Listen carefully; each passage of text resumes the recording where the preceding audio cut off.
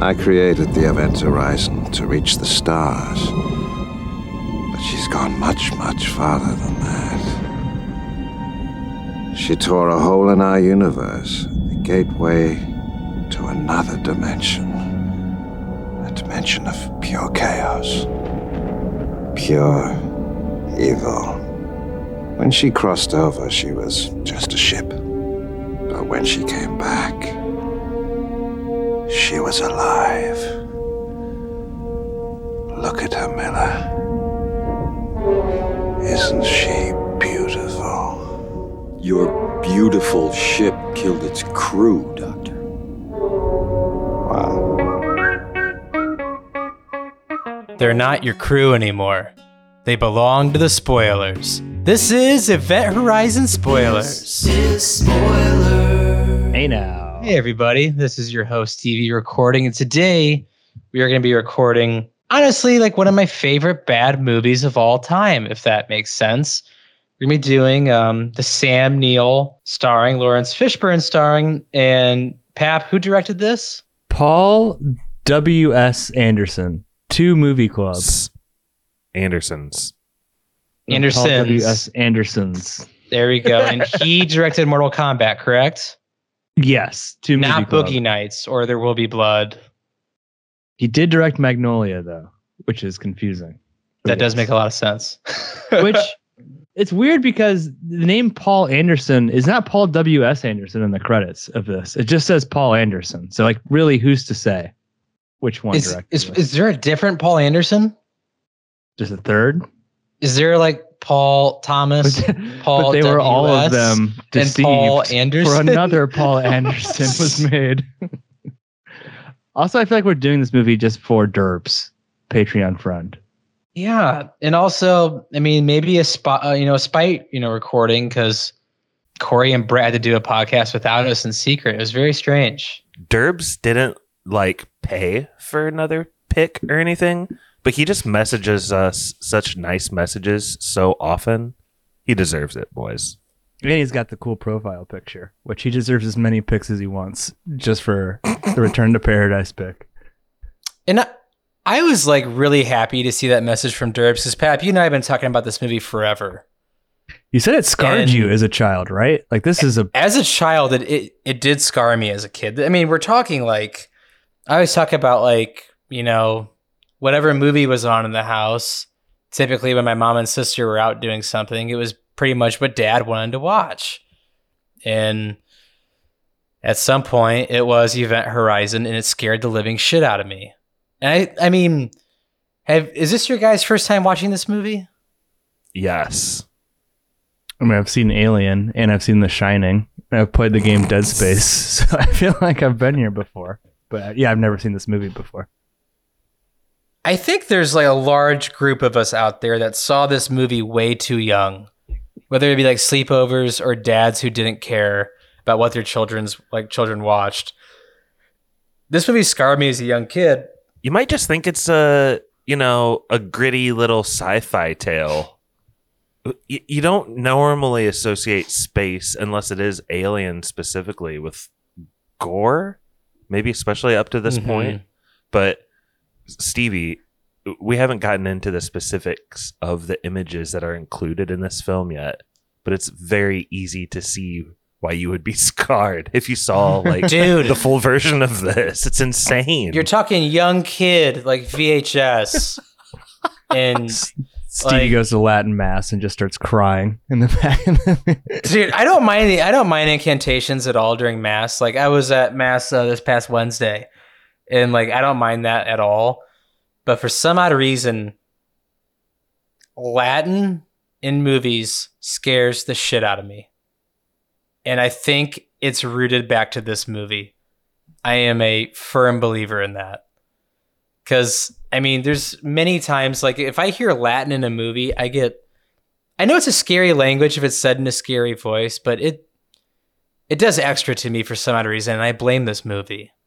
I've read, listened about, seen enough movies, listened to podcasts about bad stuff happening to people. And if you hear Latin, as soon as I heard Latin in this movie on the intercom, I was like, devil, demon. It's like Leonardo DiCaprio meme, like demon. It's a demon. I just like that there's a fluent like Latin translator on board the ship. Like, thank God for Mr. Malfoy over there. Well, maybe they brought like Latin back in the schools in the future. You know what I mean? They said, hey, at one point it was dead. In the future, they're bringing it back. And this guy just dug deep and very fluent in Latin, shockingly. Go on. I thought it said liberate me. Save me. Stevie, speaking of scary parts, before we get into opening introduction, I don't know what we're doing in this pod, but there's a most rewound part. They show what that is on the YouTube version of this. Yes. And it is a very, very scary part, and I'll let you know what that is when we get to it later on in the pod. Okay, Stevie? Like most rewound? It says like little most stars and replayed. says most replayed. Yeah. Every YouTube video has it, but including like movies that you rent on YouTube. Oh, no kidding? Yeah. I noticed that. I'm curious now because I didn't watch it on YouTube. I rewound that part. And in rewinding it, it said most replayed. Josh, I did the exact same thing. It was like one of the only times I rewound. I was like, son of a bitch, they got me too. This is a great teaser for later in the pod, Pap. We'll get to it. We'll get to it. Well, for those of you who aren't going to watch it on YouTube, I'll do some heavy lifting for you. It's on Paramount Plus if you're subscribed to that. And no commercials, which is great. But I guess my opening question to you boys, I know I'm a little late on this. Go ahead and introduce yourselves. We'll go, Pap, you go first, then Josh. If you could pick a way to die in the outer realms of space, how would you want to go? The outer realms? Right? Like Neptune? In space, bro. Just in space. Okay. You've left the atmosphere.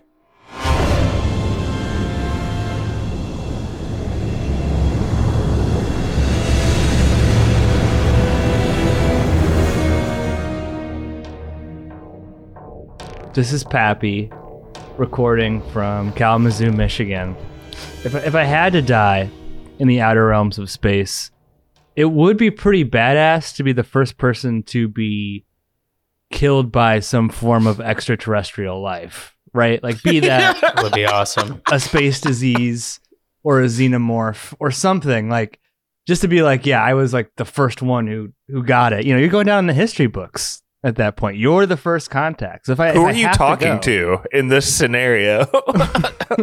Are you in the hell realm telling that to your buddies? No. Put a little statue of me back on Earth and be like, he didn't know. He just tried to fold space time. It was a totally innocent quest, and he paid the ultimate sacrifice. It would be pretty amazing to show like an alien creature statue like holding you up by your neck. And there's like a plate in the bottom, like with your name it's like on the Predator, it. like my whole spinal cord's there here in memorandum, Pappy Malcolm. No, that would be how I would want to go. I mean, everything else seems fucking terrible, right? Like, there's no great ways to die in deep space.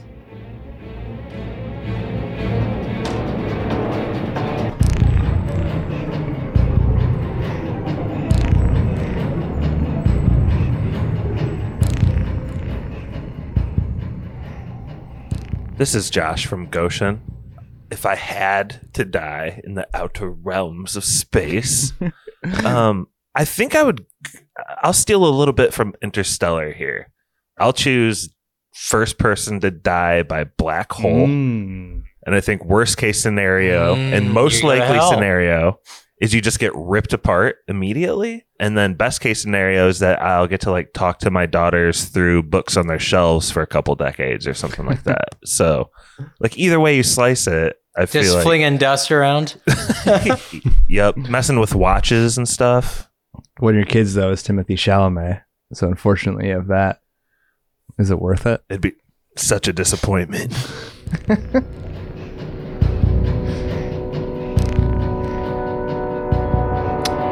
This is Stevie. This is going to sound like really boring. I would probably just oxygen out on a spaceship or get space dementia. And that's how I would probably go. Just because, like... You want to suffocate to death? Is that what you're saying? Oxygen out? Well, any other way, I'd probably suffocate. Like, dying in space, Pap, I feel like is a lot of suffocation. Don't you think? Yeah. I mean, I'd rather, like, suffocate just... I don't know. On a ship with just flickering lights and, you know, fuses blowing up here and there. I wouldn't want to go out in like the cold of space and just have my lungs like torn apart and frozen. Just crash into something. You're in the... What do I crash You're into? in the outer realms. There's not a fucking McDonald's you can drive into. Like, yeah, like what am I crashing into? Just the nearest outpost. I mean... Like the U.S. were the first to land like on the moon. The Russians like were the first to land in the moon. Would you want me to like go that way, Josh? What do you mean by in the moon? They tried going to the moon and they crashed right into it and died. Is that true? Yes. That's why the Russians are the first to land in.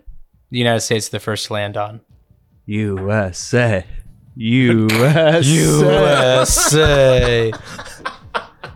Fucking we did Ruski it. bastards. Anyway, we did it. That's right. Been sticking it to him for over 60 years now. So, Josh, go ahead and kick us off with this movie. I feel like it's kind of by the numbers now. Maybe even a little by the numbers then, but how does this movie start off?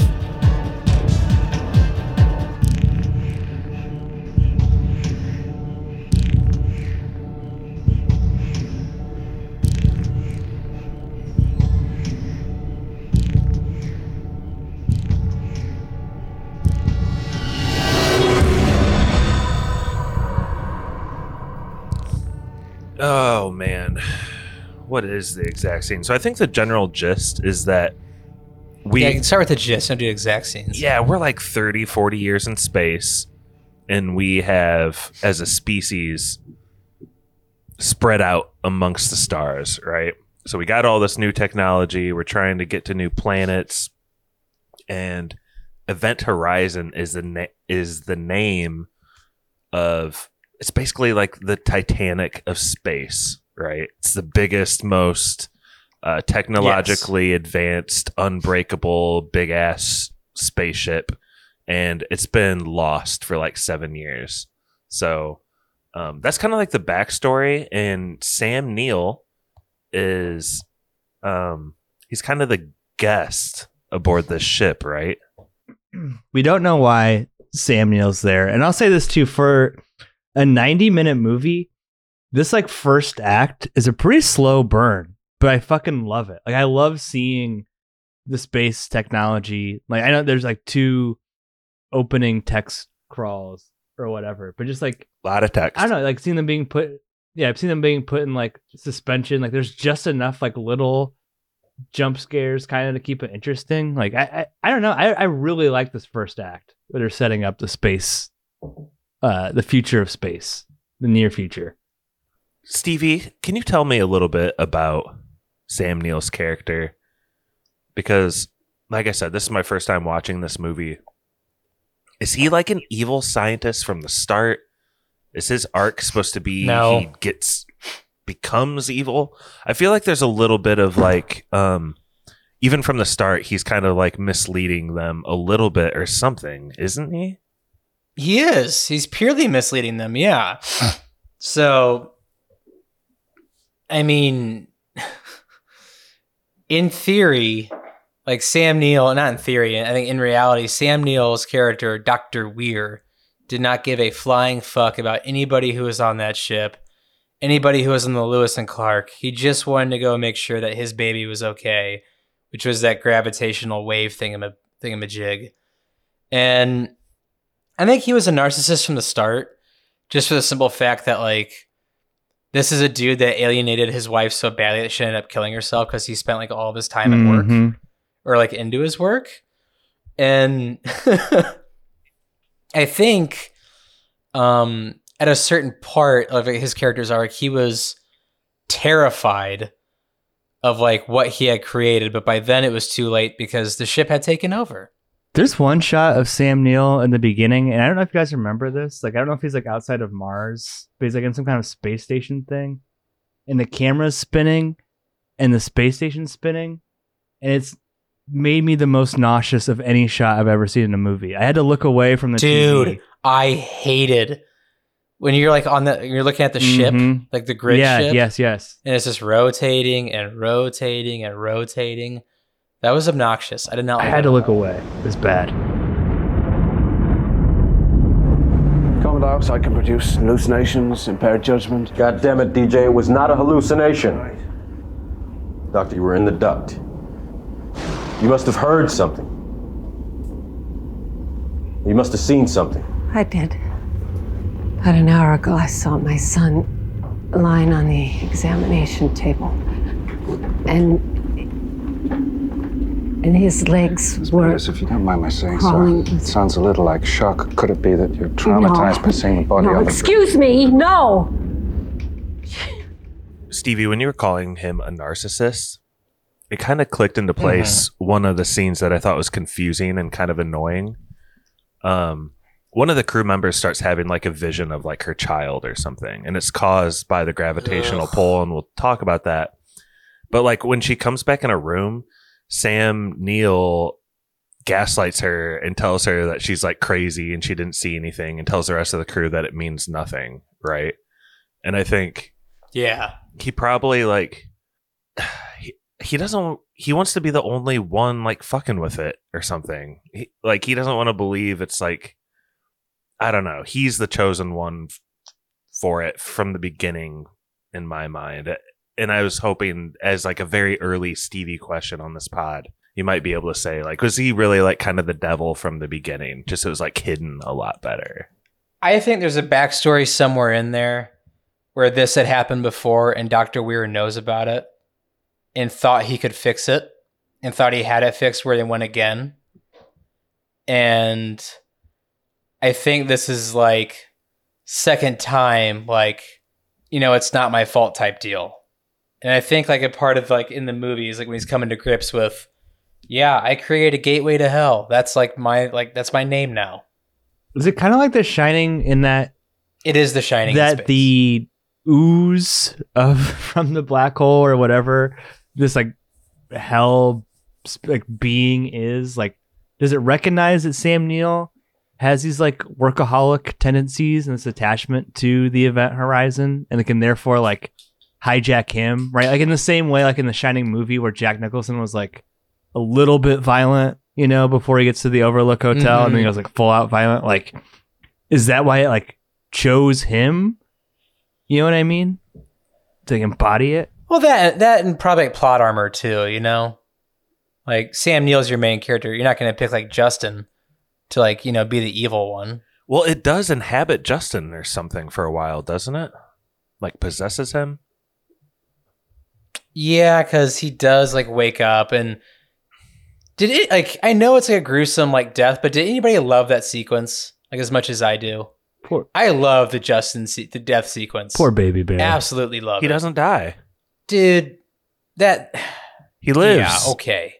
He's in the Bacta tank at the end. I mean, that's the weird thing, right? Because like on one hand, you have Sam Neill explaining the concept of like folding space-time and like wants to feel super authentic. Christopher Nolan gave that same exact. It's from A Wrinkle in Time. It's from A Wrinkle in Time. I know. Like, I mean, like a lot of people I know like, done it, but it's like I don't know. And then like later on, it's like things just don't make sense at all. Like it abandons that like commitment to reality in some way. You know what I mean? Like, what do you mean? Just like the hell part, or I mean, just the fact that like if you have a hole in a spaceship, it's over. You know what I mean? Like, there's not like you can't like hold on to a grate with your fingertips. You know what I mean? And like pull yourself around. Like it's a vacuum. Like you're instantly getting sucked out. Like there's not even a demon can't. Well, a space demon can from hell, but not like. That should have been the name of the movie, Space Demons from Hell. Then Stevie wouldn't have accidentally seen it when he was a kid. Dude, they really should have labeled it something, or like put just like a, you know, just like a demon outline of the stars for like the cover. That'd have been nice to say like, hey, this is a really scary movie for a young child. Maybe don't watch it. But like, you know, I'll say this a lot. This isn't the greatest movie ever, and that's fine. But I thought the acting between Larry Fishburne and Sam Neill was really great. What do you think you're doing, Doug? You wanted to know where the ship has been. So now you'll find out. Like the tension between them, you could definitely tell it was like really great actors trying to work around like a bad script. Don't you think? The script is not good. Like at one point, no, it's not. I think Larry Fishburne says to Sam Neill, like, "Hey, mister, don't walk away from me," or something like that. It's like something you say to like a, love like that a line. child. Love it's that bizarre. line. Like, but for people who haven't watched the movie and are listening to this pod, can you guys kind of explain why those two characters are at odds? Because that's a big plot point throughout the movie. So we talked about Sam Neill. His character's name's Weir. He's the creator of the Event Horizon. He's not part of this crew. There's a regular crew who does space rescues. They specialize in space rescues. They're the Coast Guard. Also, it's like an international crew a little bit, right? Like the one guy has like an Australian accent. There's like a British accent, I think, thrown in there too. Lawrence Fishburne, though, is the captain of the space rescue crew. So Sam Neill's the Event Horizon expert. Lawrence Fishburne's got to get his squad together to go check out like where the Event Horizon has now been spotted somewhere. And I don't know, like there's also like some NSA references. Stevie, did you catch that? Where it's like the NSA has labeled this all code black. Like it's still like the near future, right? This is still like the United States space program to some extent, which I found interesting. Mm-hmm. Yeah, and like the other thing is too, I mean, Lawrence Fishburne's like character, which is like true to form as the captain, is like all about his crew. And, you know, these people were on leave, and because of Dr. Satan here coming on board, they have to go to Neptune. And Lawrence Fishburne like doesn't know why. And then when he finds out, you know, he's kind of on board. Not and impressed. Then when he starts seeing and then when he starts seeing like Dr. Weir's behavior, he's like, hey, something's not right here. And you can tell Lawrence Fishburne doesn't like that ship from the jump. Rightfully so. Not as much as the Australian guy, though. The Australian guy's very anti the ship from the beginning. Is probably my favorite single part of the movie. When there's just like the first signs of shit being like spiritually bad. And he's like, I don't need any scientific explanations to know that I need to get the fuck out of here. I really appreciated that. Yeah, Sam Neill's like constantly rationalizing things, but like he's also playing with this like realm of science and space that like we just have no concept of, right? So he's still trying to like relate things to like correct concepts that he understands, like, oh, it's just like the temperature in the cabin changing, which is why there's like a ghost hand punching through the metal door. It's like, no, dude, it's the hand of hell. Clearly. I will say this too, Stevie, like there's a devil horn coming through that. It's just the change in temperatures. Pitchfork coming through the thing. Yes, if it decompresses at just the right spots, it'll form this triad. I don't know, like you said it's a bad script. I think that it's not a bad script. It's derivative. I think the framework is lazy. Yeah, it's a little what's that? Trite? What's that word where you kind of just trite, yeah, kind of copying, but not like outright. It's yeah. Anyway, it's not a great script. I mean, even Philip Eisner would tell you, yeah, I watched The Shining one day, I thought I should put it in space. I mean, you guys though, the high concept of us trying to like travel through the cosmos and stumbling upon like actual real hell and being this explicit it's about a great it. idea. That as a high concept for a script. It's awesome. Mm-hmm. And that's not a copycat, is it? That's not copying off Aliens. That's not what you guys are talking about, right? No. What specifically? That's what I'm getting at. What specifically is like the Shining alien ripoff to you guys? Like what's the key markers for that? Well, there's a giant vat of blood that encapsulates an entire room that floods in slow motion, for one. The idea that, you know, the ship is alive and is a being. The physical structure is against you, right? Like, yeah, the physical structure sending visions that aren't there but might be there. You know, the ending of just descent into madness of a person. Yeah. I think the first 30 minutes though are like very alien, and I think the production design is very alien, right? Like even kind of like the uniforms and shit. I thought the production design was amazing. Okay, yeah, it looks amazing. It looks great. It looks amazing. They do kind of have like alien-y uniforms, right? Like the brown kind of like, I don't even know what you call it, like vests and like long sleeve, like not army fatigues, but like kind of. The way Lawrence Fishburne sits in his like lazy boy captain's chair throws me off though. It's connected to the ceiling like the mantis at Cedar Point or something. Dude, the mantis. At one point he needs to leave the hole or whatever it's called, the bridge. I guess he needs to leave the bridge, and he has to spin his chair all the way back around to the 12 o'clock position. Dude, yeah, it's like Austin Powers, Dr. Evil shit. It's so funny.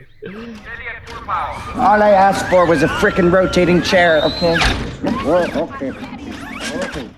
No, Pap, I'm with you though. Like the production design is fantastic, especially like in the gravity room or whatever where that giant sphere is. That looks great. The room where Lawrence Fishburne and Dr. Trauma talk, and there's like that white tile floor and like it's kind of green lit in the back. I thought that looked fantastic. There's a lot of good production design in this. The only thing I think didn't hold up is some of the CGI. Like a couple times, like the ships don't look great from the outside. That spinning shot made me sick. Like some of the flames look pretty crappy, but this, like when I'm watching this looks like an expensive movie. Like especially in this first part, you know. Yes, it doesn't look cheap at all. The core itself looks great. How does Sam Neill's body and core look to you? It's pretty decent in this movie. Show him off a bit. Okay, listen, everyone looks good if you pull your pants up significantly over your belly button. Like, dude, he's got the Kylo Ren pants on. The Fred Mertz, that square body, the Fred going. Mertz pants from I Love Lucy, dude. His pants are up to his nipples, basically. That's a way to look good, though. I don't know if everyone can pull that off, Pat. He's barrel chested. He's a good looking guy. I'll give him that.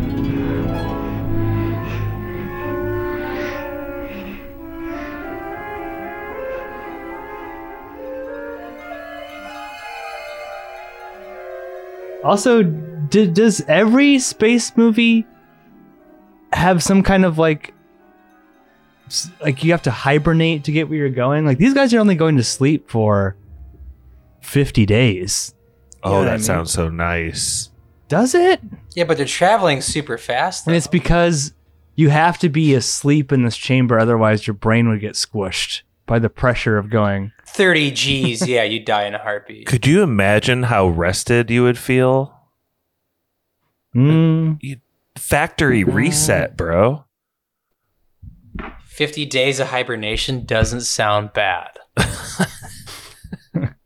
Did you guys hear that Aaron Rodgers, you know how he's going to do like 4 days in dark deprivation? Dude, it's such horse shit. No, he went to a hotel underground. And he only lasted 2 days. Well, there's something to that, though. It's actually a really dangerous thing to do. It's solitary confinement. I'm not saying he's a wimp, but like if you're going to do something like that, why even like talk about it? I just think that's like... I think the record is 6 months. That's like the Stevie, record. Explain what Aaron Rodgers did, like for the audience. Okay, so like there was that thing like 6 or 7 years ago where JJ Watt was like, yeah, I go to my cabin during the off season and, you know, I really just, you know, rough it like Rocky and Rocky IV. And it's like, I write an album like Bon Iver in the cabin in the woods. Yeah, it's like that cabin is actually a 10,000 square foot mansion. You have like 6 kitchens and personal chefs and Wi-Fi everywhere. It's not a cabin. That's a house that's made out of like lumber on the outside. That's all that is. And Aaron Rodgers, like, yeah, I'm going dark or whatever. The man went to a fucking hotel underground. He he's deciding if he wants to play football anymore. He's kind of an elderly quarterback at this point. Does he want to risk the injuries? Does he want to come back for the glory, try to win another championship? And he tells everybody on Earth he's going to make his decision when he's doing dark deprivation for 4 days. He's such a bitch. So weird. Why mention that? That could be part of your process, but he thought he was going into like the hibernation chambers in this movie, but he was actually going to the core, the black pit of hell. Yeah. Well, not just that, but like, I mean, I hope like Rogers doesn't start like a fad. Like, that's a really dangerous thing to do, in my opinion. Like, when you go into dark deprivation like that, it's not good for your brain or your body. I remember I toured... Like, good for him, but, like, that is a very, like, not healthy thing to do. I think he went in there and was in there for, like, 24 or 26 hours, and he had some way to, like, check the time. So he checks it, and he's only been in there for, like, 10 minutes. And he's like, fuck. and he's like, fuck. He turned on his cell phone, and I just, like, blinded him. It's like, Icarus, turn it down to 3.1%, please. Because if I remember correctly, like, I think the record for actual dark deprivation is like 6 months. And that guy like wasn't right for a long time after that. What were you going to say, Pat? Sorry, I interrupted you. No, I just remember I toured like Alcatraz. Like, we went to San Francisco, probably like the same year this movie came out. And there was a guy there who had spent a lot of time in solitary confinement. And he ripped a button off of his shirt, and the game that he would play for like days and days on end is he would like flip the button somewhere in the cell and just try and find it as fast as he could. You know what I mean? Like, that's like how crazy you go when you don't have any light or anything like that. So this is the kind of thing that Aaron Rodgers is going through, like, mentally in this Hobbit hut, like find the button type games. How long did he last? 2 days. Pretty weak. If you say it's going to be 4 and you say it on Joe Rogan or whatever, you better make sure it's damn well 4. Well, I wonder what his rhythm is at right now, just doing it for 2 days. Speaking of waking up early, are those jump scares, Stevie, too much? Like, there's a couple times in this movie. There's jump scares? In this movie, 100% there's jump scares. What? Stevie. Jump scares? Yes. No. Creepy visuals? No, dude, maybe. there's like times where the movie gets loud, like extremely loud from extremely quiet. Like, I think one of them is like when he's waking up, like fake waking up the first time. Yeah. Like, one of them is when he's shaving and like these blinds go up. One of them is when like a glove is floating and it like taps someone on the shoulder. Oh, the Dead Space photo? That's where I think Dead Space got their cover art from, is like the floating hand out in space. Dead Space saw this game. And for those of you who don't know, Dead Space is a PlayStation 3 era game. It was like the exact same plot of this, right? Like, they go save a ship. It's a little different. Zombies versus hell. Dead demons. wife, visions, crazy monsters. The ship is alive. It's a whole thing.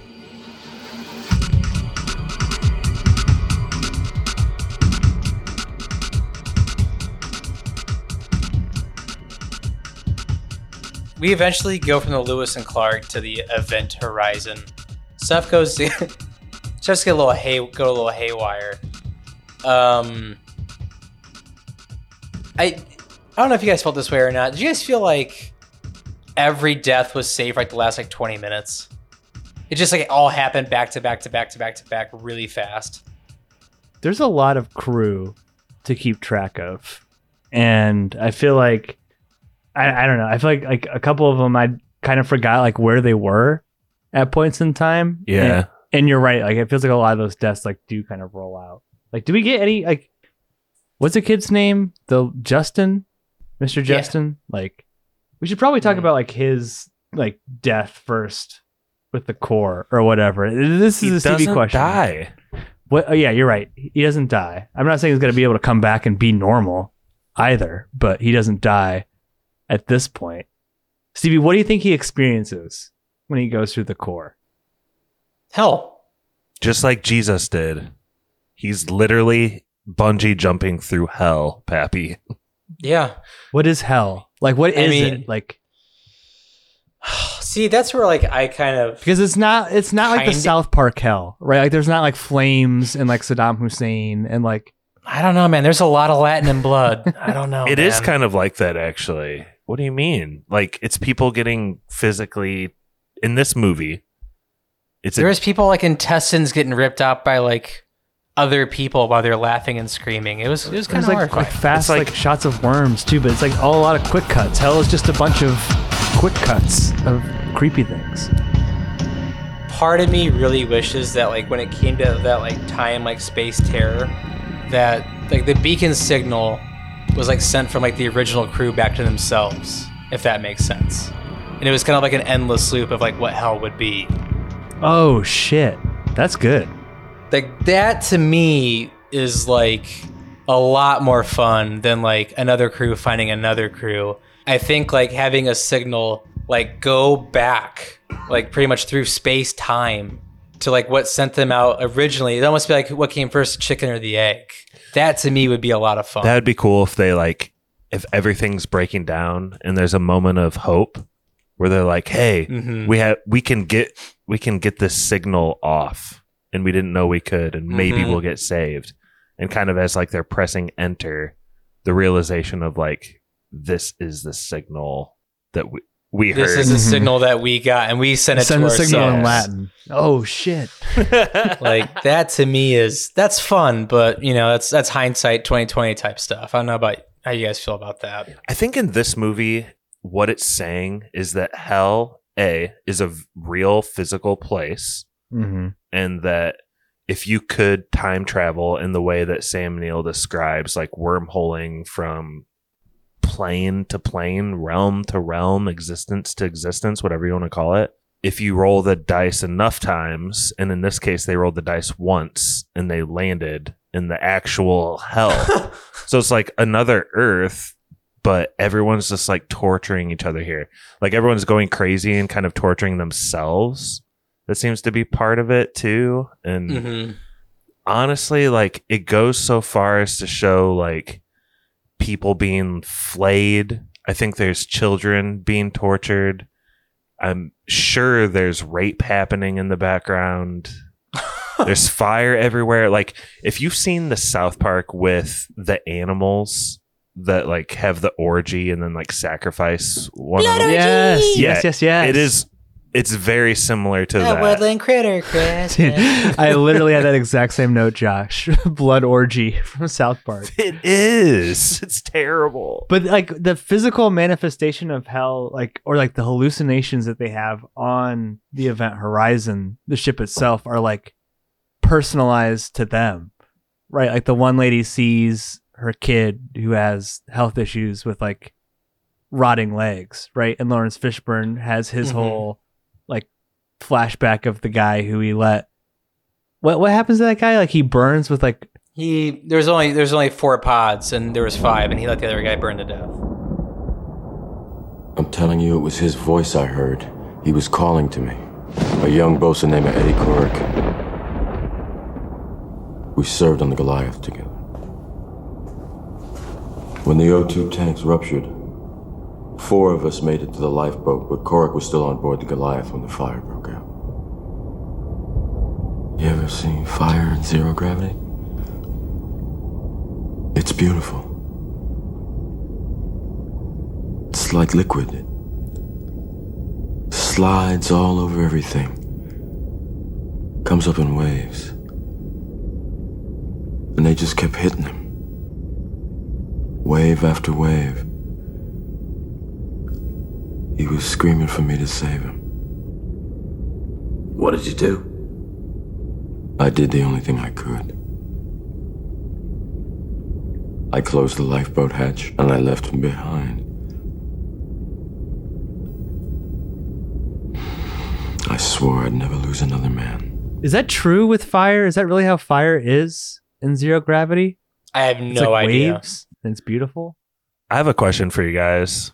If that happened to you, there's these beautiful flames burning like your crewmate to death. He's calling for your help. Like, what do you actually do physically? Get in the pod. No, I know. I think we're all under the assumption you have to do the right thing. 4 people survive. You got to leave somebody behind. But do you just put your eyes at the glass and like watch him? Do you try to like mouth, it's going to be okay? Do you like bury your head in the sand? Like, what are you actually doing for real if this is happening? Is time of the essence? Like, do I have to get off this ship quickly? It's like you're just waiting for the pod to release and he's there burning to death and you can either look in the window or not. I'm the captain. I'm Lawrence Fishburne in this. Yeah. You got to look, right? You got to be there for him. You got to put your little hand up to the glass and be like, I got you. That seems that seems patronizing. You got just hand like up to the glass. Oh, you're going to put your hand out? I'm on fire, you ass. Fine, I'll stare at my feet. I'll look away. Yeah, that's what you should be doing. Just look away. We brought up Derbs and his, what is that movie called? Paradise? Return to Paradise. Yeah. Isn't like the whole point of that movie is like Joaquin before he's executed. It's like he's appreciates that he's seen or something by Vince Vaughn. Yeah, Vince Vaughn's there. He's like, I see you, brother. And Joaquin Phoenix stops like horrifyingly screaming. Lewis!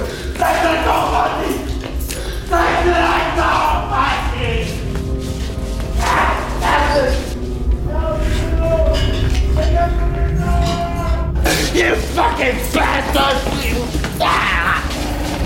Still alive! These are 2 pretty scary movies we're talking about. Scarring. So Fire in Zero Gravity is really pretty. Are there videos of it? Like real? Yeah, you got a link? Yeah, I'm looking at it right now. It's really pretty. Send that. Would it hit you like waves? Do you think? It looks orbish. It almost looks like sometimes like snaky, if that makes sense. Like it kind of bends and moves like a snake. It's really neat. Do you wish that this ship would have like lost gravity again at some point? Because I got so excited, Stevie, because that's almost like a Dead Space element too, like where sometimes they can like jump from wall to wall in Dead Space. Like they really abandoned the zero gravity on the Event Horizon way too fast, really quickly. And didn't bring it back. Like when you see like ecto and like coolant like floating, see the hand floating through and like a body moving around, you're like, oh my god, like this could be like some cool stuff going on here. And they abandoned it. Now, don't get me wrong, seeing the frozen body like fall to the ground and shatter, that was pretty cool. I did like that. Sub-Zero wins. Yeah, exactly. Fatality.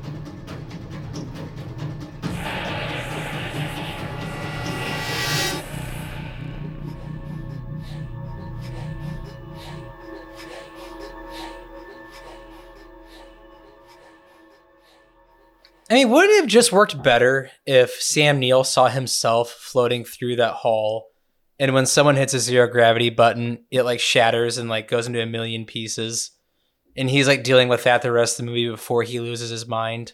I think it would have been way better if it looped. Like, I'm not a huge fan of like the ending of this movie, to be totally honest. Like, it doesn't do a lot for me. It loops again. It's the same. Does thing. hell keep expanding after this? Like, is hell the actual ooze?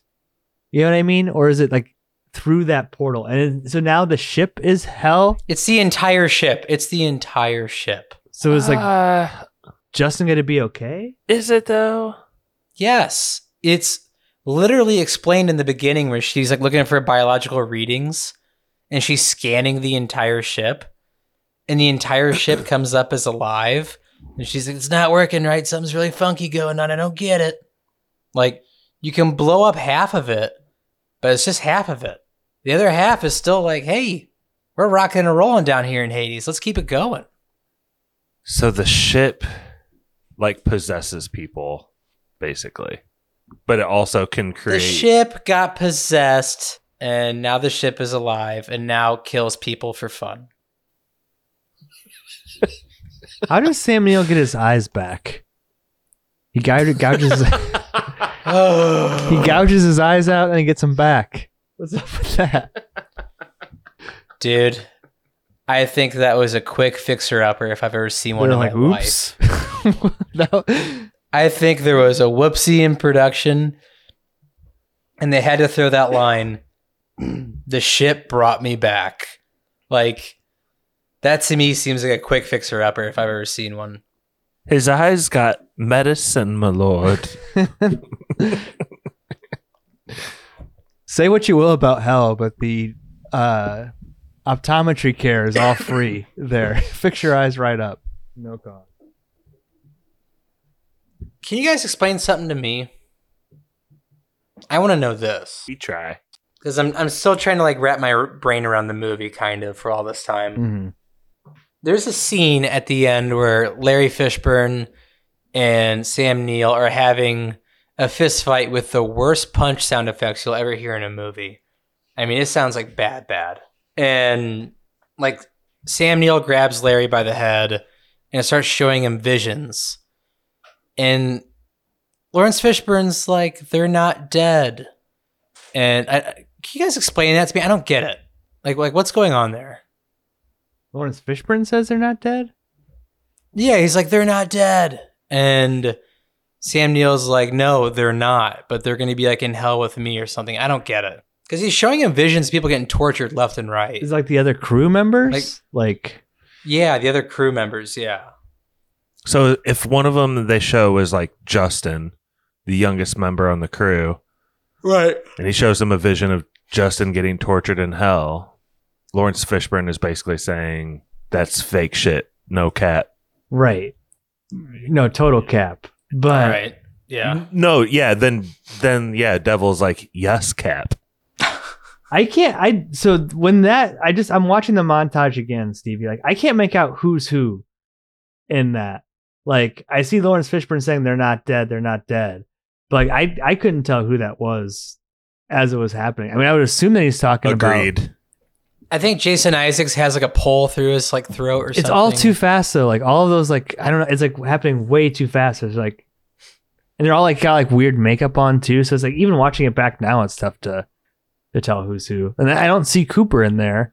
And Cooper's one of the ones who's not dead, which that's a weird character, right? Like I feel like his like opening, like kind of like come on line to Peters where he's like, do you want something hot and black inside of you? Like that's it's a little bit of sexual harassment. You know what I mean? Like I'm surprised that he made it.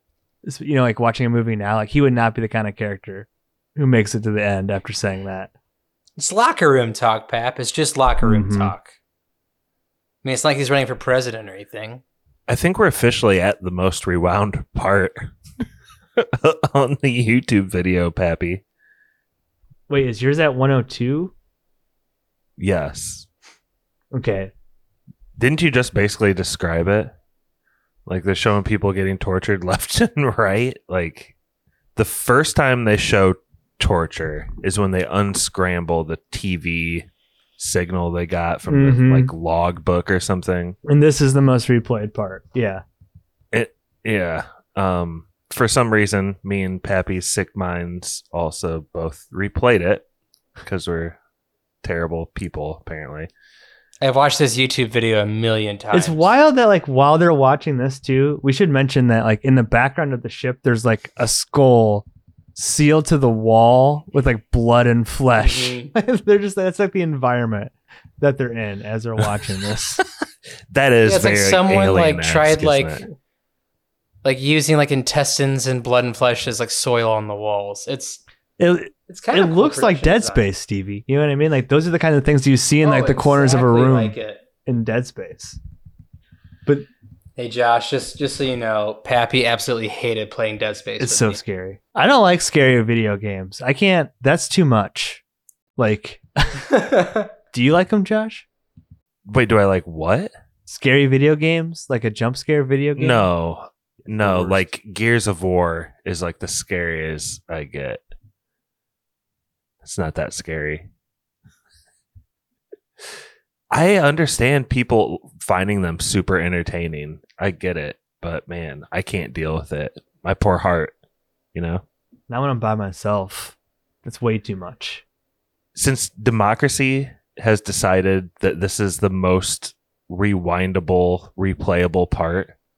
Do you want to walk through some of this frame by frame? What happens in the hellscape that they see? Because this is like a preview into what hell is, right?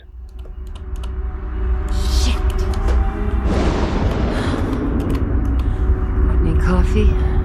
Yeah, it is cold. Great.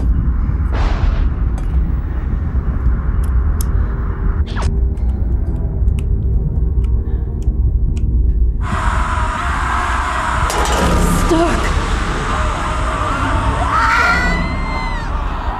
Oh. Miller?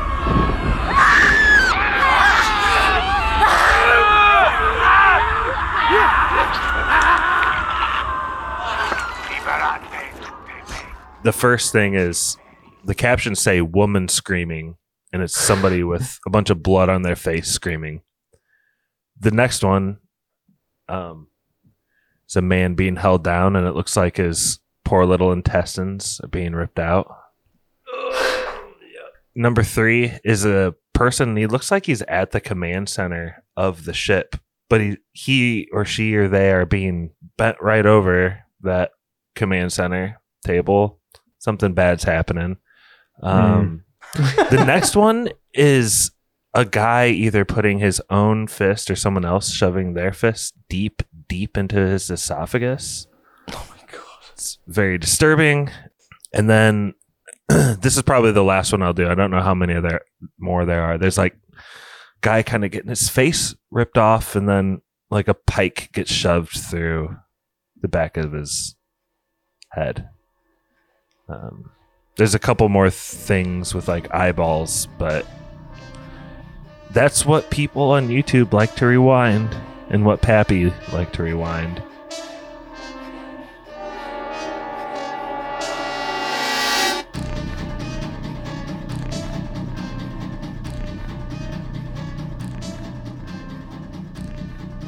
What's happening with the woman screaming in this frame here? The first one, it's wild. I was gonna say the guy with the eyeballs looks like Jason Isaacs. Pan's Labyrinth. You know, the guy who holds his eyeballs. That's kind of the vibes that I got. So is this the Christian hell? Like, is this like literally like that hell, you think? Or is this just like another dimension where it's like the upside down, where like good is bad type thing? Dude, if you're speaking Latin, ooh, good point. That's pretty Catholic hell, bro. I mean, the Latin does make it seem more, religious, spooky. Oh my god, that dude's missing all of his teeth, and then he has an entire arm going through his mouth. Good god. I was just gonna say the gnashing of teeth is a part of the Christian hell as well. Do you have any arguments against that, Pappy? I don't know. No, I mean it seems to be. I would just say like the only thing would be is no one on the crew is bad. You know what I mean? Like even in like Aliens, like the Marines are kind of like rough around the edges or like mean to each other. Like there's no one like in a slasher movie like the person who has sex dies. You know what I mean? There's none of that. Like all these seem like pretty good people. Like even the ones who end up dying, like the mom who has the terminally ill kid, like she seems super nice, and her death is fucking insane. Like she like falls on a spike or something. Like I don't even know. It's horrific.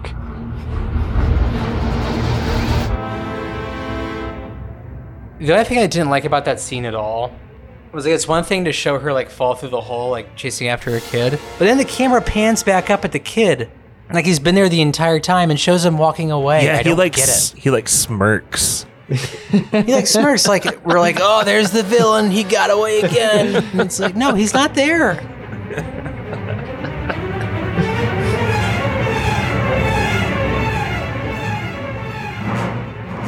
I don't know. You know what I mean, though, Josh? It's like no one. If it is hell, it's like none of these people deserve what's happening to them, which I find interesting. That's why I'm saying like Cooper kind of like sexually harasses this woman, and he's one of the ones who ends up living to the end. It's just surprising. Well, kind of living. Isn't that like the lesson of the movie? It's like man's expansion into science fraught, right? Like, can't control everything we do, everything we create. Like, we have to be wary of. And so I think the idea is, like, if they would have just stuck to Earth, they could have, like, lived normal lives. And Sam Neill just had to do those movies where scientists were dabbling in things they shouldn't have been dabbling in. Mm-hmm. And that scene where he's describing the space-time wormhole is a lot like when he's describing in Jurassic Park about the turkeys that are really scary. Hits a lot of the same beats.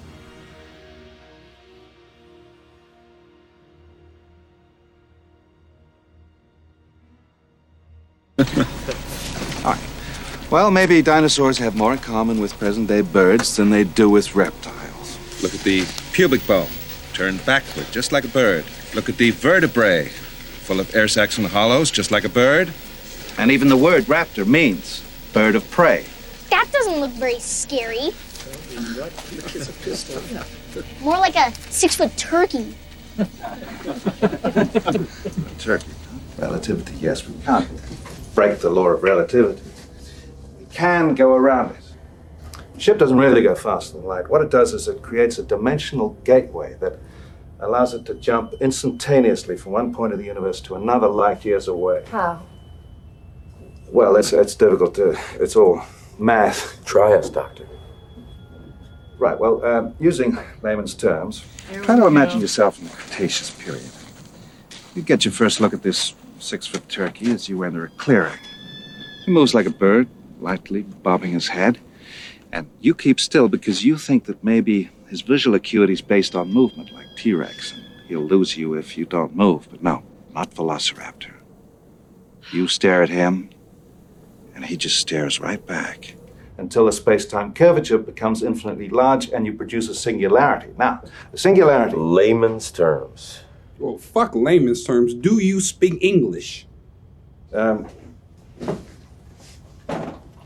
Imagine for a minute that this piece of paper... No, excuse me.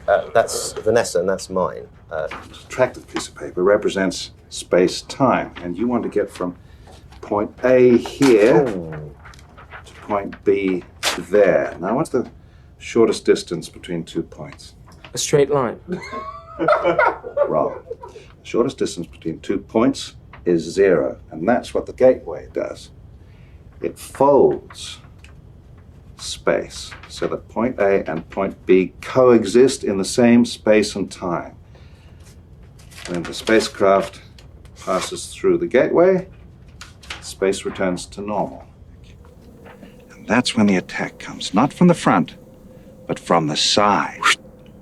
From the other 2 raptors, you didn't even know were there. While we're on the Sam Neill, though, you brought this up pre-pod. The scene where he's like the bags scene, does that like freak you guys out? Seeing that, like seeing someone in a pool of blood, because I feel like it's trying to like, unironically be scary, and it's just weird. Like it felt like The Shining. Well, you know what I mean? Like when like the dog was giving the blowjob to the butler or something. It's like this weird sex mixed with violence. And I just don't know if I'm like there with this movie. Well, I mean, it's like glorifying suicide, which is nice. No, definitely not. You know, it's not like one of those like Netflix shows that just has to go out of its way to glorify it.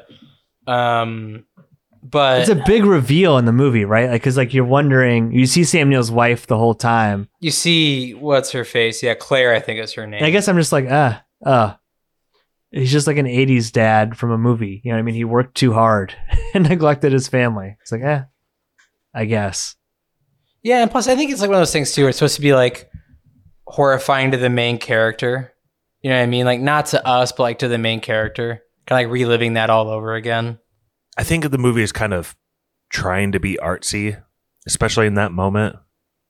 Like if it wanted to be gruesome, it could show like blood spurting. But it has this like really weird cut where it like shows the bathtub that's like red, like from kind of symmetrical angles from straight up top to bottom. You know what I mean? It's more like showing the shapes of it instead of like the gritty detail of it. It's kind of part of a dream sequence.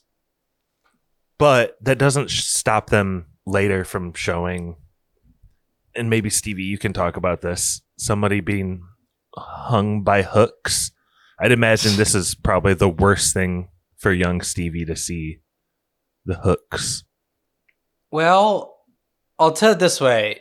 When old Stevie saw it in theaters, when he went to go see Midsommar, he wasn't appalled.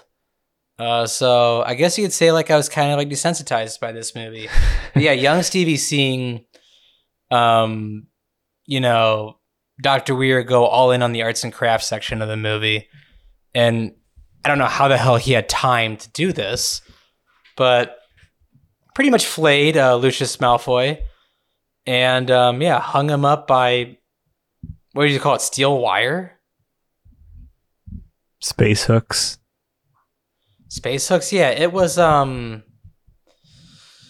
was kind of gruesome to see. I'll put it this way, though. The fact that, like, he wasn't breathing probably was, like, the best for young me.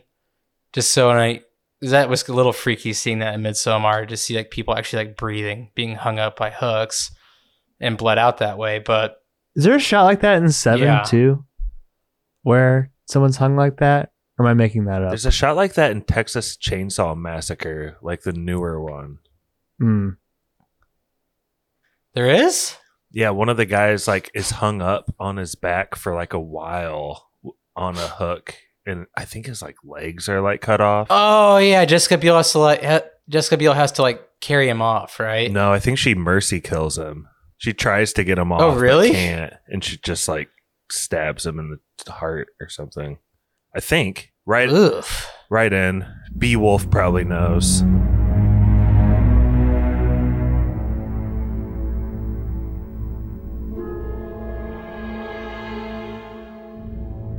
Did Sam Neill take Malfoy's eyes? Is that how he gets eyes back?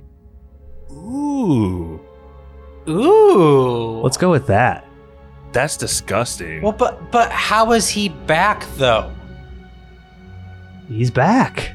He did fly out into space, dude. It's the vibe. Like that would work, Stevie. Like, if your whole hypothesis was true that this whole thing was like looping, then that would make perfect sense, right? That would be amazing, Stevie. Honestly, like that would be so much better. Like to like send a beacon to yourself. Like they start the movie when they're coming out of stasis, and they're trying to figure out like what their mission is. Like, what's our mission again? Like, you know what I mean? That would be so amazing.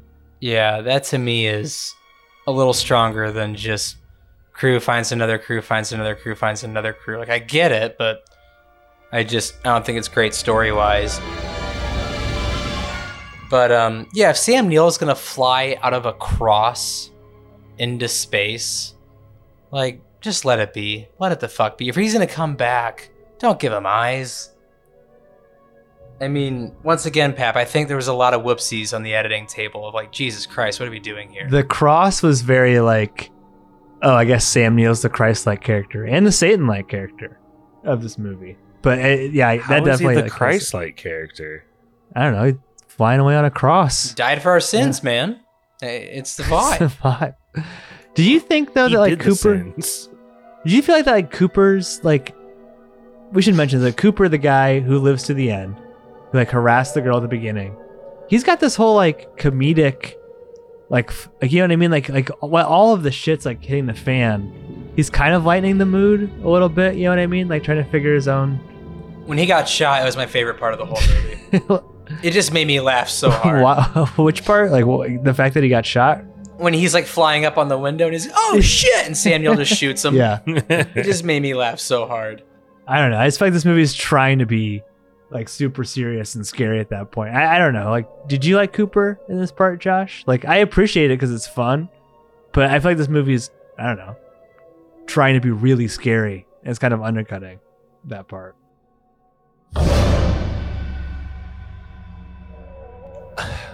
I think you're right, but for me, I appreciated the undercutting because Same. I don't want to be scared, so it's nice to have that break. And further, I would say my expectation was not that he would live to the end. In fact, both of the two that lived at the end, I thought were going to be the first two to die. If I were making Vegas bets about 10, 15 minutes into the film. We got Cooper, who's the comic relief. And at least he's a character, right? Like, he's got, like, personality.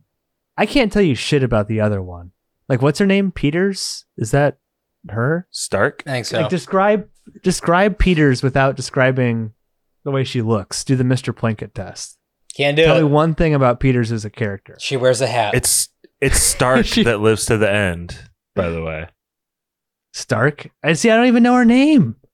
And she looks a lot like Laura Dern. Dude, young me thought that was Laura Dern. Because of Sam Neill? Yeah. You're right. Peters as the kid. Stark lives to the end. But, like, yeah, Stark's like a non-character. Like, are there, like, any well-written, like, female characters in this movie at all? There's not many female characters. I mean, I like the... There's 3. I like the Peters one. The one who has the son. Like, it's kind of pathetic, though, I mean, it's not pathetic because I'm sure, like, it's happened, but, like, Sam Neill's his wife's entire arc is, he doesn't pay enough attention to her, so she kills herself. Mm-hmm. And then, one of them, I think it's Peters, is a terminally ill kid, and that's what causes her death. Mm-hmm. And that's, like, all we ever know about her is, she's divorced, and, like, they share custody. And she's divorced. Yeah. She seems caring. Yeah. She's like a nurse or doctor.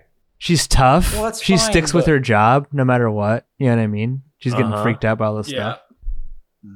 And then there's Laura Dern Jr., or Diet Laura Dern, who is just like eye appeal for the movie. There's nothing. She's the good looking one. There's nothing else to her. Yeah, she's the good looking one. There's nothing else to her. It's shallow, to say the least. All 3 of them are good looking, though. No. That's true. But she's, like Stevie said. She's the, what do you call what's the girl, the final girl? She's the final girl. They give her a hat. So that way she has personality. She's the one in the hat. And she looks smart.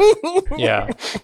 Dude, to be fair, we have been talking about how all of the characters in this and dialogue in this movie is a little bit flawed, and most of the men are hot too. Let's be fair.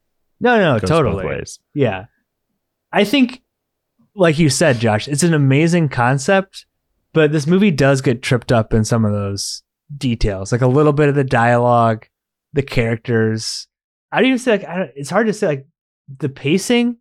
I like that it's a slow roll, but, like, there's something still weird about, like, how long it takes to get going. Like, I don't know. And not just that, but, like, if you're going to do a movie like this where it's slow roll and you're not, like, I'm a big fan of dread movies, Pap, you know that? Like, I love dread. Like, if a movie tells me, like, I can tell from an instant this is a dread movie. Great moment of dread when Sam Neill's, like, walking up to the swivel chair, in his dream, and it ends up being his wife. Like, yeah, that's building dread, like suspense, but they only do that kind of stuff once. You know what I mean? There's not a lot of that. That's like the final frame in the first Dead Space game is going up to your dead wife. But, yeah, fun stuff, right? And my whole thing is you can't start a movie off with, like, scary music. Like this type of movie, you're gonna slow roll. You can't give it, like, super scary movie to begin with. Like, this is a scary movie. It's like, you really have to build that up with the story. You can't start off like that. Otherwise, it kind of deflates the entire purpose.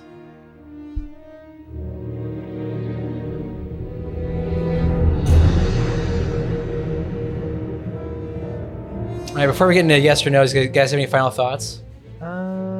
Did you like the look of the final version of Sam Neill?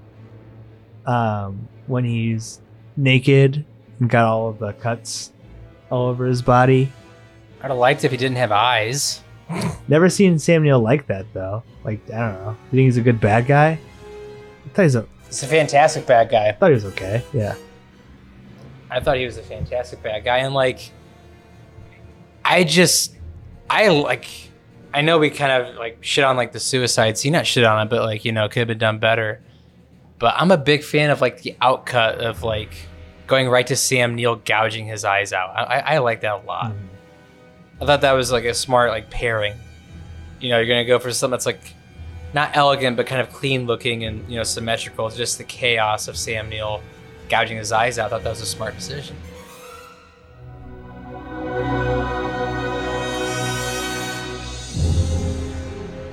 My last note is that I just think this is a better Christian movie than Kirk Cameron's Fireproof could ever hope to be. You want fire and brimstone? Got it, mister. Is that the one where he almost dies because he's by the railroad? No, it's the one where maybe you're right. But basically, I think there's a buddy that almost dies next to him, and they're by the railroad. It's something gets deflected, and they hit a helmet. It's and is that the one where he writes letters to his wife or something? No, this movie he is a or his wife has an affair or something. Nope. He's just a fireman who watches porn sometimes. Good God. Wait, really?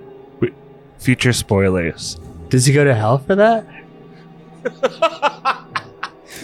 And it's not just a word, it's a reality. And I will show you.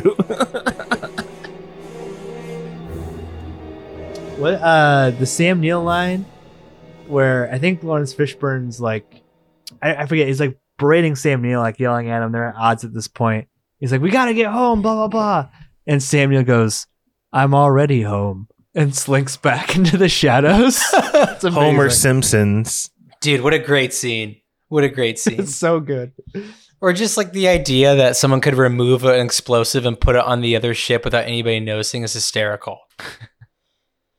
It's I don't think those things are probably easy to diffuse and disarm and carry. Someone would probably see that or hear it. It's just got a switch that you can flip on it from detonated remotely to you can just program in a time and drop it off. What was the line that you said earlier though, Stevie? The one that you really liked? It's where we're going, we don't need eyes to see. That's good. Do you guys kind of think, and I'm glad I waited till the very end of the pod to bring this up, that maybe as much as we don't like this person, Kevin Spacey might have been the perfect casting for this Sam Neill character? Dr. Weir? Yeah. 110%. I literally thought that too. Yeah. Backing into the shadows, him with the no eyes, him being bald, all that weird shit just seems to fit him that more. And him being Satan. Mm-hmm. I think Kurt Russell turned down Dr. Weir. I gotta be honest, I don't know if this is Sam Neill's best. The movies that we've done with Sam Neill on this pod, what? Hunt for the Wilder People? Hick. Jurassic Park, obviously. Other than the new Jurassic Park, the new one, I feel this is the worst one I've seen him in. You're right, Josh. I feel a Kevin Spacey, someone a little bit more creepy. You know what I mean? What about Hugo Weaving? Oof. Matrix connection? Mm-hmm. Dude, I was thinking even Anthony Hopkins or something. He would have been too old, but that kind of vibe. Brian Cox in Manhunter vibe. That would have given us 2 scenes in cinema history where Hugo Weaving grabs Lawrence Fishburne by the head and on his deathbed with Lawrence Fishburne just shaking and vibing out to it. I am inevitable. Yeah, Hugo Weaving would have been amazing. All right, let's go into yes or no's. Josh, start us off.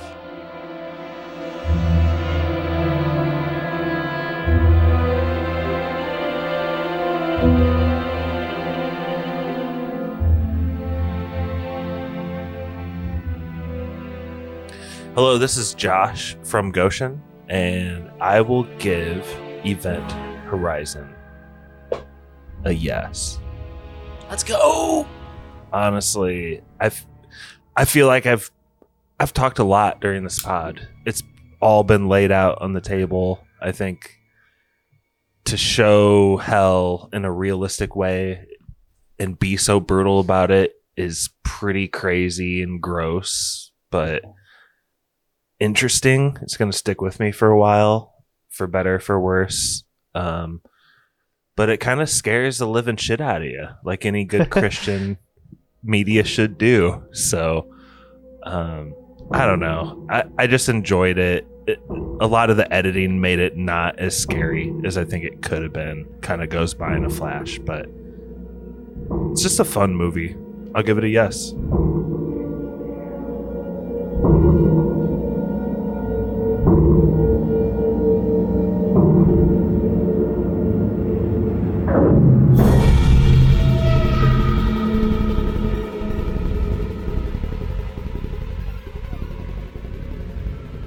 This is Pappy.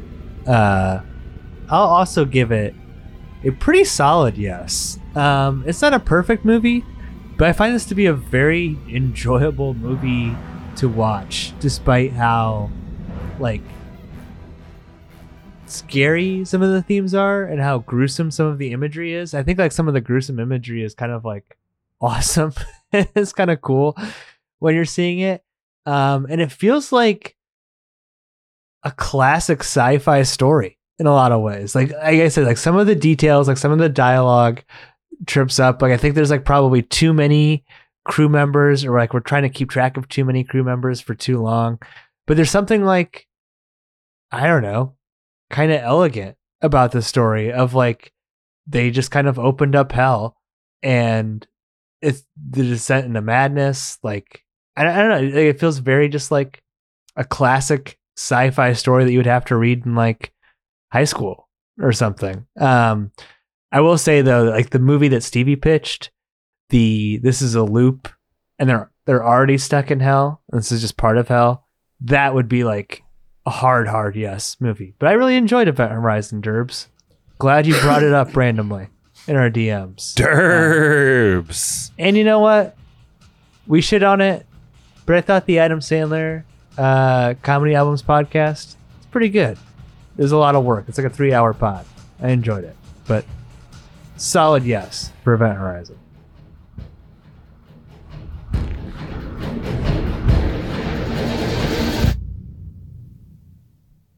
Awesome. I will also give us a pretty solid yes. As the holiest man on the podcast. Ooh, fighting words for Josh. No, Brett's the one that hates to hear it. He's like, I have more sacraments than you. I have more, okay. And I doubt that he was at mass. I doubt he was at mass this past Wednesday during lunch. That's all I'm saying. Yeah, this movie does like scare the living shit out of me. Just kind of the concept of it freaks me the hell out. And this movie to me is almost like, could you imagine if like this was made today? Like what we could get out of it if we were in good hands. Like give me just a 10 episode HBO series of Event fucking Horizon. Like I don't care how much it would cost, but god damn would that be a masterpiece. Just one season. You guys call, I don't want to interrupt your yes or no, Stevie. Sorry.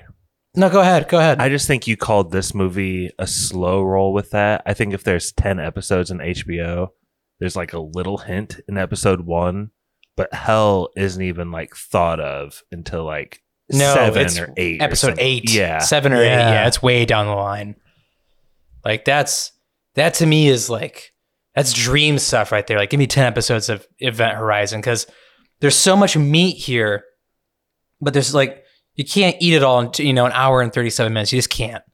You need to really space this stuff out.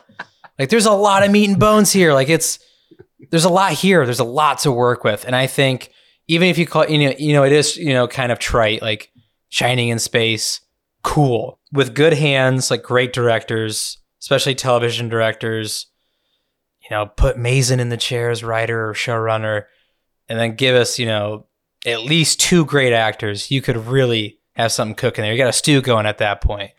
But I love the production of this movie a shit ton, especially when Sam Neill's crawling through the green corridors. Oh, yeah. That's so good. The greenlit vents. I mean, as much as like you want to take kind of knock on this movie, I promise you, I could name at least one movie that took directly from that scene, and it's like what it looks like. And it's just fun to watch. It's fun to look at. And Josh, I'm kind of with you, just the high concept of going to the outer realms of space and finding actual, Latin Catholic hell is kind of terrifying. It's a great idea. Is it the greatest? Was this movie done the greatest? No, but I just love the concepts. And it's a 90s movie that I hold near and dear to my heart. So I'll give this a solid yes.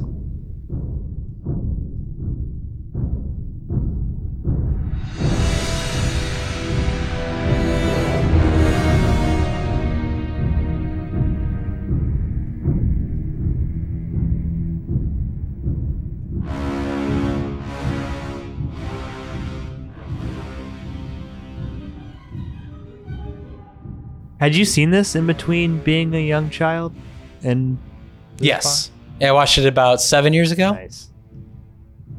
Yeah, I went back to it just because, I do love space travel. I do like the idea of that. And plus, kind of the abstract thought of, creating your own black holes, like artificial, your own artificial black holes it's pretty gosh darn funny. But we are doing that currently with the Higgs boson particle. Like, are we actually creating black holes? They're like they're super tiny black holes that just like last for an instant and dissipate. And they're studying them. Yep, that's a big part of what the Hadron Collider is. I think that's what it's called. Hadron? Hell? The Hadron. Dude, what is the Latin that he says? It's so freaky. It's like desperat mate dane. It's so terrifying. Damn it. Dude, Latin is nothing to like mess around with. Can I give you guys a vibe check, Stevie? Sure. Say it's 1997 and you are like a 27-year-old Elkhart RV guy with a convertible. It's like 70 degrees out, top down, and you think, movie would be nice. You don't even have a cell phone or anything. You just pull into Encore, and you're like, oh, Event Horizon. You see a guy in a spacesuit, and you go into this movie. Sounds pretty cool. But, oh my gosh, could you imagine getting treated to Event Horizon at that space and time? It's quite frankly amazing sounding. So here's the thing. It's got like a 6.6 on IMDb. It's got a 35 Metascore. Like, I feel like Event Horizon was it universal? Like, how did critics take Event Horizon? Stevie, do you know? I can do some Googling. Oh, it was lambasted. Dude. No one liked Event Horizon. Yeah, like I feel like we like to be a preserved movie is like outside of the norm. I think this is a cult movie. Yeah. I think like this movie does have a cult following. Just because, I mean, like I even brought this up on on Sunshine, where I think it was Corey who asked me, what's the most important thing to you in a sci-fi movie? And to me, it's always going to be cinematography. Like, and that's like the winning part of this movie, in my opinion, is the cinematography of this movie outside of the, rotating grid ship. To me, it's that I would be so itchy if I wouldn't be able to like talk to you guys about this movie after I've seen it. You know what I mean? Like I had to talk to friends or decompress about this movie. And I think that's a good sign of a good sci-fi movie, is that you just got these like thoughts going through your brain that you need to process or something. Yeah. Yeah. And plus, I mean, what a great way to start off a movie with, the entire cast and crew, because he doesn't want to do that. But how about turning that black hole into an eyeball? Was that not great? At the end? No, at the beginning. You might have. You not notice that? Explain, sir. So, like at the very beginning of this movie, 1 second here. I'm watching it back too. Yeah. Yeah. Let's see if I can find it. It forms into what appears to be an eyeball. So the Paramount Mountain That's Those transitions. actually pretty cool. Yeah. The Paramount, it shows the mountain, and instead of like a cut, it like pans to the stars. So it's like a continuous thing. Which is pretty cool. Do you see what I'm saying, Pap, about the eyeball? I see like it looks like an eyeball a little bit. Yeah, and like the hallway is kind of like an eyeball too. Now that I'm looking at it. And plus, like that giant like gravity sphere looks like an eyeball, and they transition to it. That gravity like wave sphere that kind of looks like the iris in the eye at one point. It's I got you. Pretty like something's like watching us type. Then it deal. goes from the guy screaming's mouth to Sam Neill's eyeball too, like. To bring us back there. So, yeah, I see what you're saying. Kind of like something's watching over us that's bigger than us type deal. Satan, perhaps. I'm glad we gave Paul Regular Anderson 3 yeses. Do you want me to do a trivia, Stevie? Because I have one ready. I do. Ooh. Please do. This is a trivia like no other ever. Last time I said that we did D&D. It's nothing like that. This movie is basically about hell, and we all know about Dante's hell. Your job is to tell me what the number is. If you, so you know how there's 9 circles of hell. Let's start from the beginning. Correct. Right. I'm gonna give you 2 different circles, and the numeric value of each you must multiply against each other, and that's the number for the win. Okay. Does that make sense? I used to know these so well. Yes. So, lust and violence. And Stevie, since you're the holiest on the pod, do you want to go first or second? I'll just give you the option. So I am multiplying lust times violence. I should have just said that at the beginning. Buddy.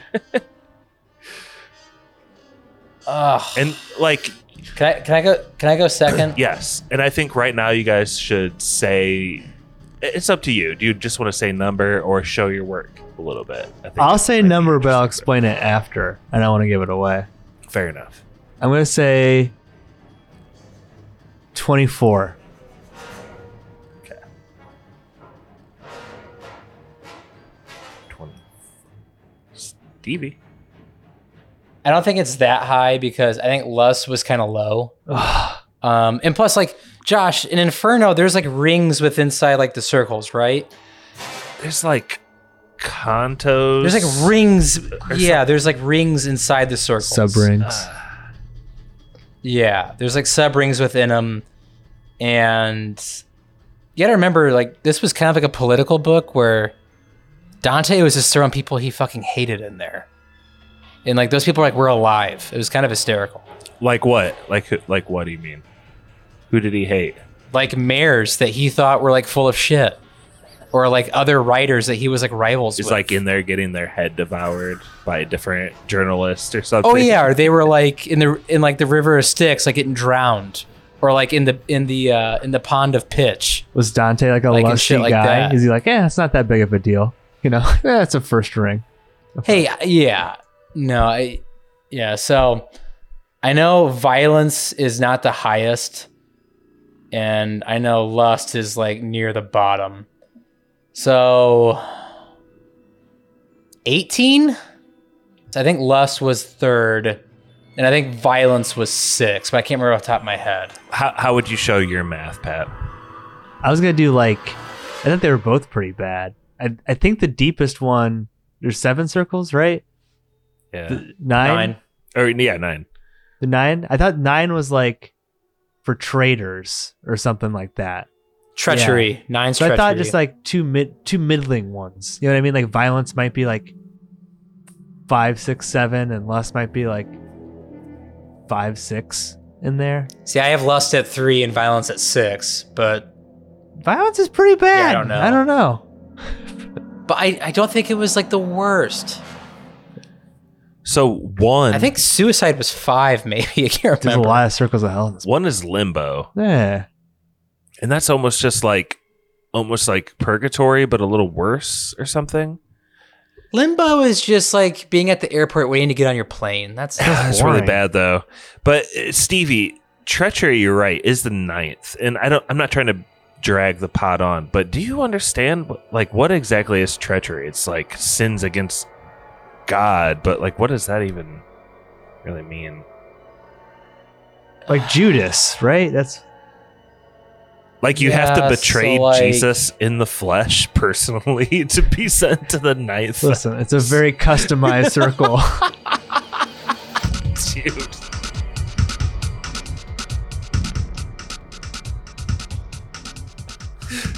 Satan follows 5 people. And it's Judas, Khan, or never mind. Judas and 4 other people. So what's the answer, Josh? No, Stevie, I don't know. I'm asking you, man. Treachery, what the hell is it? Oh, what is treachery? Yeah, what does it mean in the case of Dante? I always thought it was like the ultimate betrayal. So I just remember reading this. I think I read it twice. And that's like the frozen lake where Satan is upside down, right? It's like some anti-gravity thing when they get to Satan, right? So I always thought that like selling out someone. Treachery. I always thought treachery exactly is selling out like your best friends or the ones that you hold like nearest and dear. Like that's like the ultimate treachery is like severing those bonds. Like you're so bad that you would treat your enemies poorly, but you would also treat your most loved poorly too. Worse. You treat your most loved worse. Yeah, especially if it came down to like you versus them. That's like yes. Okay. Well, it'd be like me selling like Pappy down the road. It'd be awful. Like that would go to like the worst circle of hell possible. Dude, never in a million years, but that's what it would be like. That came up on the Sunshine Pod. If you guys want to check no, it I remember out. that. There was a whole like, how would you murder Pappy was the opening question or something like that. And I said I wouldn't.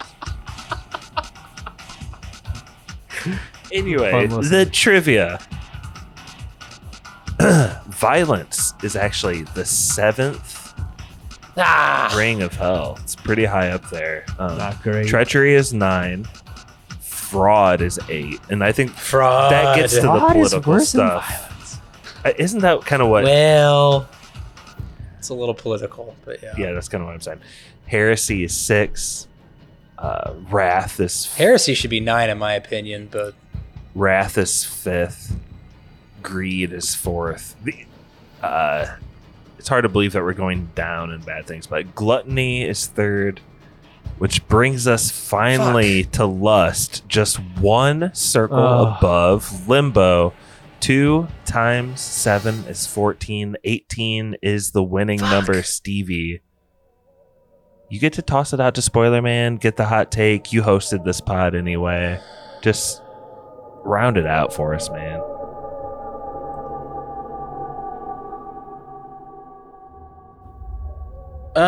Yeah, so hot take. I really don't want to make it religious because there's a lot I could say. But I won't. You know, I brought this up on a pod earlier, but I think Last of Us has turned out to be better than I even thought it could have been. Just an amazing show watching Pedro Pascal. And I always forget that girl's name who plays Ellie, but she's a fantastic actress. And Craig Mazin. This was a Sunshine Pod that you talked about this. What's that? Oh, I know. So this makes this the true successor of the Sunshine Podcast, Event Horizon. Yeah, 100%. Like, I'll bring this up again in another pod when I get a chance. Yeah, just an amazing show. It's really fun to watch. I kind of got a little bit of anxiety thinking how they're going to end it because they don't have a lot of time. So hopefully they can figure out a smart way to do that. But hats off to Craig Mazin to go from superhero movie to writing like 2 of probably one of the most well-written shows HBO's ever produced. So, yeah, cannot wait for this to end. And it got renewed for a season 2, which will probably end up being 2 to 3 seasons because it's huge. And yeah, if you haven't already, check out The Last of Us. It's amazing. Right, Pat? Great show. We're going to do a podcast on it for sure, I would hope. We will do a podcast on it. Other than that, I just want to say thank you for listening to this podcast. If you haven't watched Event Horizon, please do. It's As I said, not the best movie, but it looks pretty. It's a fun movie to think about. And I can only hope this gets remade into a miniseries at some point. But check that out. And thank you for listening. That was Spoilers.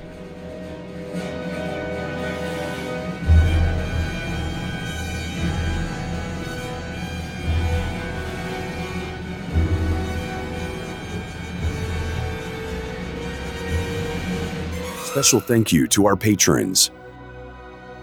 Spencer. Matt Troll. Need coffee? Nick. Yeah, it is cold. Brother Brian. It's Liberate. Tute me. Save yourself. The Meg. Nurse Stacy. About an hour ago, I saw my son. Gail.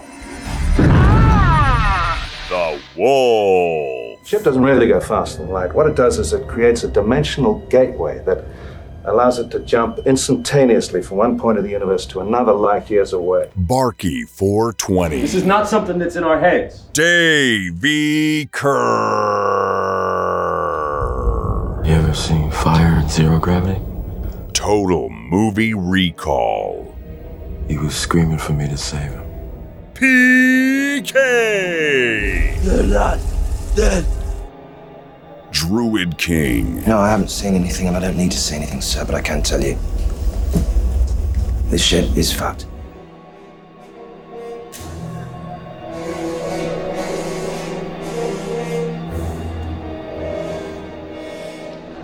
I really wanted to bring up the most recent Joe Rogan podcast. Which one? It's literally the most recent. Eric Weinstein. Is he the university guy who sued? The guy got canceled. Yeah, for throwing a fit about, yeah. Anyway, go ahead, Josh. Dark web. Yeah. Throwing a fit about what? This campus had like a African American students didn't have to like go to class. I forget what day it was. And he was pretty much gonna like give them like all absences in his classes and like threw a fit at the board. Then I got on social media and Didn't bring that up at all. And he got canceled and he ended up getting fired. And then he sued the university and won. Then he got on Joe Rogan and got like famous. Mm-hmm. He actually at Harvard was because he wrote an equation that they said didn't adhere to like the laws of physics as they saw fit at that time. And that may be a separate incident, but they didn't get into this like racial thing at all, except he talked about Kanye a lot because him and Kanye hang out. Weinstein or Rogan? No, Weinstein. Was he defending Kanye? Dude, check this out. So a lot of like it really sucks you in. Like listening to him talk, he's obviously pretty brilliant, knows a lot about physics and like geometry and mathematics.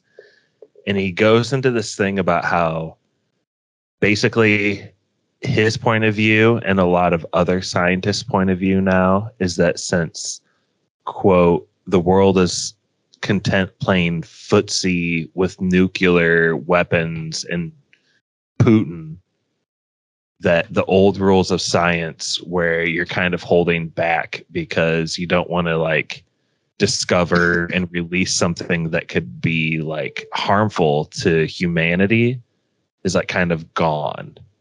What? So he's like, so what ties into this movie Event Horizon is he goes into an analogy, like, you know, the whole like paper thing where you like poke the two holes in, that whole shit. He talks about it as in physics, the like life we're living and experiencing is like the music we're hearing out of a record player. And like the speaker is like the projection of that. And that's like typically like what we think of as like light and not gravity, but like light and like all the okay. The music is like life because it like goes from, it has a beginning and an end and there's like, it's rotating, right? And the speaker itself is like the projections that we can currently kind of measure, like light and time and space. And the stylus, which is like the pen needle tool or whatever, the needle, is like he speculates that is gravity, and that if some of his theories and some of their current scientist theories are expounded upon, we can actually access the record itself. And at that point, like traveling and using like Einstein's equations around relativity, you can bypass them, which is again kind of like said in this movie, like we go around relativity or whatever, I think Sam Neill says. So it's kind of a stupid thought, because like relativity is something more than just gravitational waves in space. What do you mean? Like, relativity is nothing more. He was trying to explain it to Joe I understand Rogan, what he's saying. Yeah, and Joe Rogan is like a dumb hyena, so teaching that man anything is just insane. But that is kind of a cool thought. Pap, have you seen that Kill Tony where Joe Rogan looks like he just wants to walk off stage? No, I haven't watched any of the recent ones. Freddie Gibbs gets up there, who's like an actual comedian. And Joe Rogan like is sitting there in his stupid Irish bowler hat that he wears like a fucking idiot. People who wear that deserve to get like kicked in the dick like repeatedly. If you wear a bowler hat, like I just don't see how anybody can be friends with you. And like he's wearing a stupid bowler hat and a shirt that's 2 times too small. And Freddie Gibbs is up there and he's like, "Hey Joe Rogan, remember when you said that all black people were apes?" And he started bringing up like all the racial stuff that Joe Rogan would said throughout the years. And Joe just looks down and was like, "Hey, let's just drop it, man. Hey, like that was a long time ago. Hey, let's just drop it." And he like starts to like laugh like under his breath. He like starts to like laugh under his breath, but you can tell like he just wants to get out of there so badly. Yeah, it's hilarious. Let me tell you the conclusion to this Eric Weinstein thing. Please. He thinks he's Jewish, Weinstein. He Right. thinks it's his duty and the Jews' duty as a people to get humans off of planet Earth and amongst the stars, basically, because in part because of like ancient scripts, but also in part because like if you look at who discovered the technology and everything that led to like the nuclear bomb, like Jews are responsible. Yeah, this is him saying this as a Jew, and that now since like Jews have discovered that, they've made Earth a ticking time bomb, and so necessarily humans have to get off, and it has to be like the second Passover, like Jews guiding civilization off the Earth. It's pretty fucking nuts. He sounds, that sounds stable. Are you still recording on this? Oh yeah. Oh jeez. Dude, that is what he says though. If you listen all the way to the end of the podcast. What is? Yeah. All right. I'm gonna go to bed, fellas. Yeah. See you guys later. Bye. Bye-bye. That was Spoilers.